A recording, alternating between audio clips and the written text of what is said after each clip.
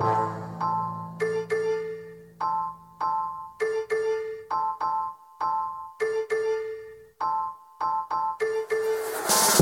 I'm Dani Stover, and this is Today in TO, a podcast that takes a look at the biggest stories in the city and connects the dots on what's going on. And there's nothing like enjoying a cold can of dots in the park. And you're allowed now. Sort of. On today's episode, you'll get the details on the work action that's closed 27 Metro grocery store locations across the GTA this week. And just to be clear, I support the workers and their right to strike. Also, why do Ontario craft brewers pay the most in taxes than any other province in Canada? And how could this impact the future of the industry here? You'll find out. Plus, the story behind Toronto's first brewery that opened up at the turn of the 19th century. That's all coming up on Today in TO.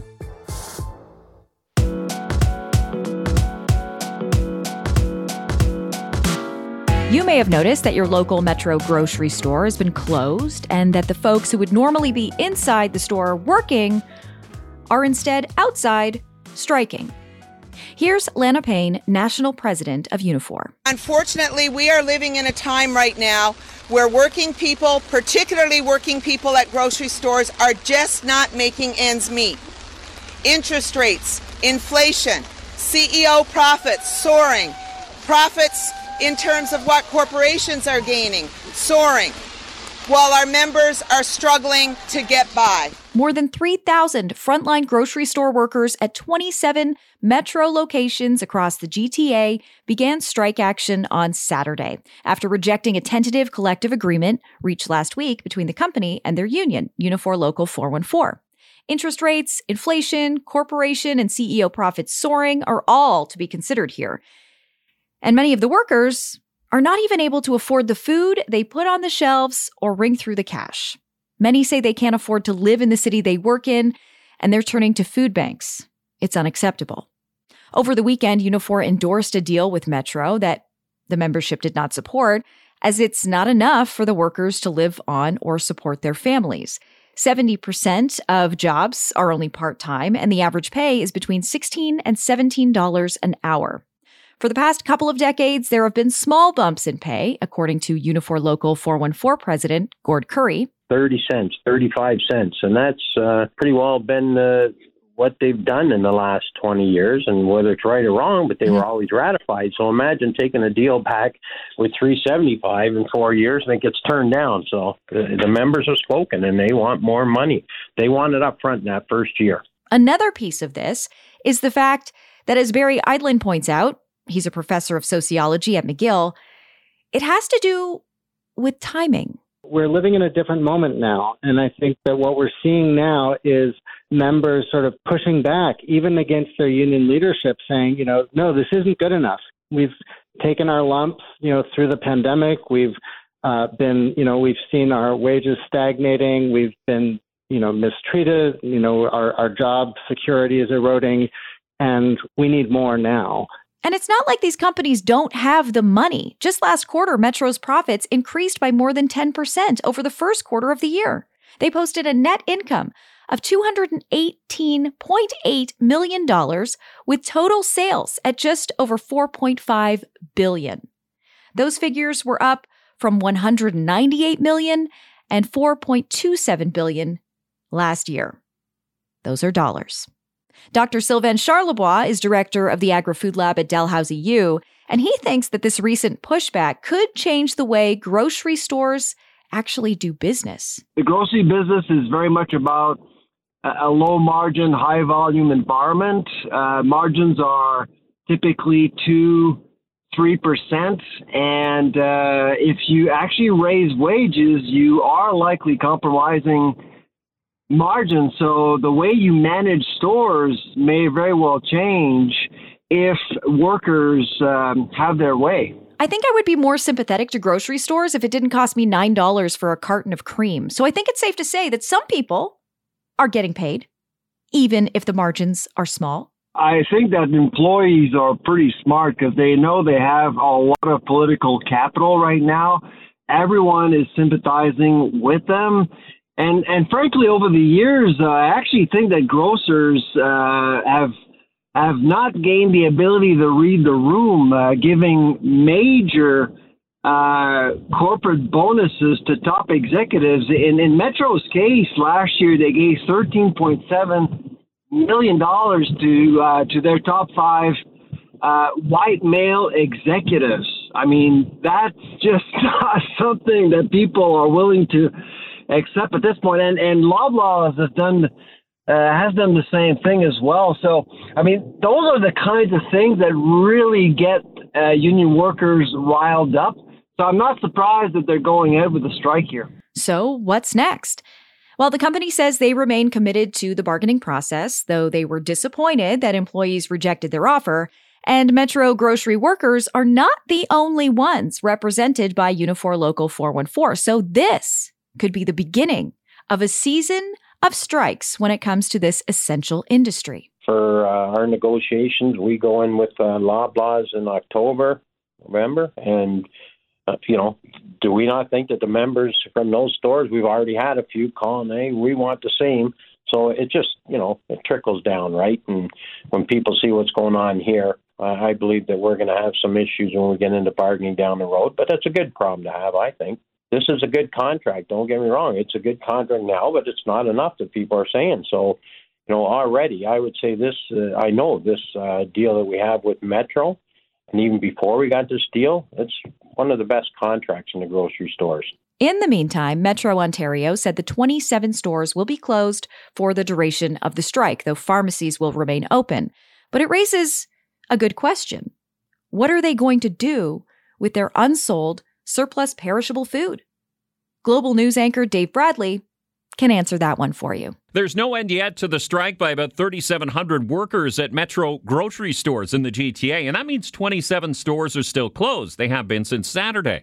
The question about what happens to the food inside those stores has been raised several times, but now we know. This will be a bump for food donations. Some of the perishables have been moved to non-unionized stores, while the rest is being donated to the Daily Bread Food Bank before it goes bad. What has been good out of this difficult circumstance is the fact that both the union and the employer have said it makes fundamental sense that goods that are perishable get to the Daily Bread Food Bank so we can get it to individuals all across the city who are currently experiencing poverty. Neil Hetherington is from the Daily Bread and was speaking with Global News. He says they have brought in additional freezers to store some of the stuff so it passes health and safety regulations before going out to the people who need it.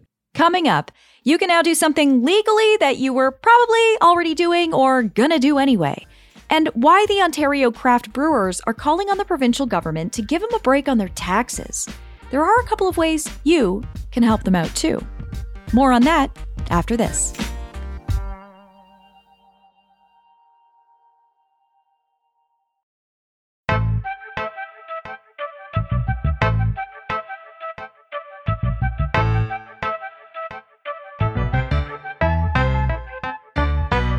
Did you know that the craft beer industry contributes almost $1 billion annually to Ontario's economy? That's a lot of beer. But it's also a lot of jobs, tourism, and outreach. In fact, 90% of us in Ontario have a brick-and-mortar craft brewery in our community. And these local businesses employ more than 11,500 people. And it's estimated that 31,000 Ontarians live in a household supported by the industry. And even if you don't drink beer, these places are an integral part of our neighborhoods. They are hubs. They host events. They give back. They support farmers and growers and podcasts. I might not shop at the local toy shop or men's clothing store in my neighborhood, but I'm sure glad they're there. Back to the brews. It's not exactly easy being a craft brewer in this province right now, and that is because of all the taxes. Here's Troy Burtch, Senior Manager in Sales and Business Development at Great Lakes Brewery, on what it's like being a craft brewer in Ontario right now. It's amazing being a craft brewery in Ontario right now. We have 338 brick and mortar craft breweries across the province, and we have amazing quality, amazing diversity in styles, and there's a lot of positive things happening in the industry right now. On the flip side of the coin is with the cost of everything going up, ingredients, equipment, you name it, everything's going up. And we're taking a hard look at taxation in this province when it comes to beer tax. And Ontario, unfortunately, Ontario breweries pay the highest tax rate in all of Canada, just to put our beer into cans to get to consumers' lips. So we want people to know about that, and we want consumers, when they look at, price of beer keeps going up, there's a reason behind that. And one of the biggest things is taxation. And craft beer in Ontario is the largest fastest growing manufacturing segment from 2010 to 2019. And we think we can get back to that, but we just need some help when it comes to taxes. Great Lakes has taken an active role alongside some more established breweries in the province, as well as the Ontario Craft Brewers, which is an organization representing more than 110 independent breweries across the province. The answer to the question, how high is this beer tax, is really not simple, and that's part of the problem. In fact, Troy says it's astonishing how complicated the tax structure is in Ontario. There's 3 levels of taxation. There's your basic beer tax, which is a set amount. Then there's the beer volume tax, which is another set amount. And then you have a beer can tax on top of a deposit fee. So when you're sitting down at the end of the month to do your books, you're looking at 3 different prices, 3 different, I got to pull this number over here. When we look at Alberta or BC, this is what we produce. Here's the amount you pay. It's a one taxation system. And unfortunately in Ontario, it's just cumbersome. And a lot of breweries on the small scale, they're doing everything themselves, whether that be a delivery driver, sales and marketing, making the beer, pouring the beer for customers in the tap room. And then they have to sit down to figure out, okay, how much beer did I put into cans? Now I got to put that number on here. How much of it was draft versus non-draft? There's a different number. So it's very convoluted, and we could be doing better in Ontario for craft brewers, who, by the way, employ more than 80% of the beer industry, yet we only have approximately 11% of all sales in Ontario. So under these current structures, a small brewery in Ontario would be paying the same tax rates as big brewers. This shakes out to nearly $80 per hectoliter. In Alberta, for example, you would be paying $10 a hectoliter. So that's one part of this, but there's more. One thing that we have in Ontario that's very outdated, there's no real need for it. It's essentially a tax on all small brewers, is this thing called a beer can tax. So in the early 80s, the government imposed a 10-cent fee for all products put into cans, but they only did it for alcohol products. And they did that so that the cheap European beers coming in and the American canned beer coming in, they wanted to protect the standardized bottles that the beer store, the big multinational brewers were using predominantly at the time. So they put this 9-cent can tax, and it's still here to this day. So this is a long-winded way of saying we got to get rid of the beer can tax. We're the only industry that pays it. It's not needed. We already pay the deposit return fee and the 2-cent recycling empty container disposal fee. So we can get rid of that, and that'll help put money back into small brewers from Ottawa to Niagara Falls and Windsor to Kenora, down here to Toronto. And that's a lot of investment we could put back into our breweries to bring in new tourism dollars, to invest in better equipment that can have more efficiencies, better quality. Everyone wins. So let's say you buy a can of beer from the Great Lakes Brew Pub at 12 Lower Jarvis, and it costs you $3.35. 85 cents of that is provincial fees and taxes. That's almost $5 per 6-pack that the brewery has to pay. And for a company like Great Lakes, they're committed to keeping prices low and not putting that additional cost back on the customer. This is one way where Great Lakes has recognized that some taxation help, a reform of the structure and the 9-cent can levy could really help us with growth. And as it stands right now, once you hit 49,000 hectoliters in Ontario, your tax rate goes from $79 to $129. And it's known in the industry as Cell Valley, where you want to grow to a certain size, but in order to grow, you need to invest in equipment. While you do that, you're paying higher and higher taxes. So what can be done to help? Ontario craft brewers have 2 main asks, and they're both fairly easy. One is to support local, buy local beer, shop at your neighborhood breweries. The other is to contact your member of provincial parliament. And if that seems a little more daunting, head to keepcraftbeerlocal.ca. They've made it very easy for you, and you can send a letter to your MPP asking for their help in keeping craft beer local in just a few clicks. Now, one more question, because it's a special day in Toronto. I asked Troy his thoughts on the fact that Toronto will now allow personal consumption of alcohol in 27 parks in the city. I'll say diplomatically, people are doing it anyway. And everyone across the city knows that this has been going on for years. I think those that would abuse drinking in parks are still going to, but that was happening before. And we've always found that the more you prohibit something, the more it gets abused. So if it's happening already, I say let them drink their beer. You've heard me talk about this pilot before, and it's been a long time coming. But a couple of weeks ago, after too much discussion, councillors voted to approve this pilot. So it behooves us to have a look at it, to explore it, and we're doing it in the Toronto way. Pilot programs are us. That was Shelley Carroll. She was one of the OG councillors to table this motion to greenlight the consumption of alcohol in parks. So here's the deal. Starting Wednesday, August 2nd until October 9th, you can personally consume alcohol if you wish and are of age to do so, obviously, in 27 public parks across Toronto, including Trinity Bellwoods, Christie Pitts, Riverdale East, Greenwood, and Morningside Park, to name a few. Now, if you are going to enjoy a beverage at a park this summer, just, try to keep it down because, as Councillor Frances Nunziata points out, drinking comes with loud music most of the time. Does she know how to party or what?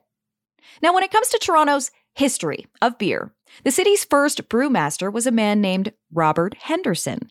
And at the turn of the 19th century, he opened Toronto's first brewery at Caroline and Duchess. Oh, sorry, I'm using an old map. That is what us old-timers call Sherbourne and Richmond. Producer Glenn Bergonier has more. And it might come off as a big surprise to hear that one of the main reasons Henderson decided to open up this brewery was to supply the British with Canadian beer. Yeah, okay. I'm oversimplifying it just a little bit. Let me explain. Back in the turn of the 19th century, when Toronto was still known as York, Fort York was actually home to British soldiers, and here's a little fun fact for you. Beer was actually included in the pay for British soldiers to the tune of 6 pints a day. So these soldiers were there to defend the recently appointed capital of Upper Canada from a potential American invasion or attack, which, by the way, did become a reality in 1812, and a follow-up attack in 1813, which led to the American occupation of not only Fort York, but the city of York for 6 days. But back to Robert Henderson. Before he opened his shop up, beer used to be shipped into York by boat, along with other essential items such as pork and butter. And that's only if you don't include the stuff that was being made in people's backyard, which, by the way, a lot of it was at that time. But around 1800, although some accounts suggest it could have been as late as 1815, Henderson decided he wanted to eliminate the middleman and provide not only for the soldiers of Fort York, but for the growing population of York entirely. So he opened up what became known as Henderson's Brewery on the northeast corner of what we now know as Sherbourne and Richmond Street, just down the street from Moss Park, actually. And although independent, it was by no means small, as Henderson was able to pump out an estimated 30 barrels of beer a day. And considering in its peak, there were roughly 750 British soldiers at Fort York alone, who were paid about 6 pints of beer a day, and that's not including what the locals would enjoy after wanting a potent potable from time to time. 30 barrels a day actually seems like he might have been just scraping by with the supply he had. And then things become a little convoluted historically, as Henderson passed away shortly after the opening of his brewery, and ownership changed a few times, it was renamed a couple of times, and heck, it even got moved to a few different locations before it's believed that the original Hendersons burnt down in a fire, leaving no visible memories of its existence. And so, over 200 years later, although all signs of the original brewery are gone, and we don't need to pay soldiers in beer anymore, the beer scene, specifically the brewing scene in Toronto, has done anything but burn out. And Canadian beer, well, that only continues to get better and better each passing day.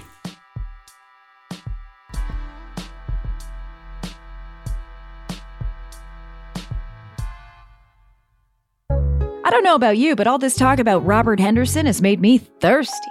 And all this talk about taxes has made me want a beer. Of course, this podcast is brought to you by 640 Toronto and features audio from shows across the Chorus Entertainment Network. My name's Dani Stover. Today in TO is produced by me, Glenn Burgonier, and David Spargala. Amanda Capito, Jason Chapman, and Chris Dunner are advisors to the show. Join me again next week for a brand new episode. And you know what you could do in the meantime if you haven't already? You could go back and listen to some past eps. 2 weeks ago, we covered the lockout that's impacting commercial actors right now. At that time, it had been going on for 15 months. Now, it's been 15 months and 2 weeks, and nothing's been done to help the thousands of people whose livelihoods rely on this type of work. So sometimes to move forward, you've got to go back, and that includes podcast episodes. Till next time, behave yourselves. Bye-bye.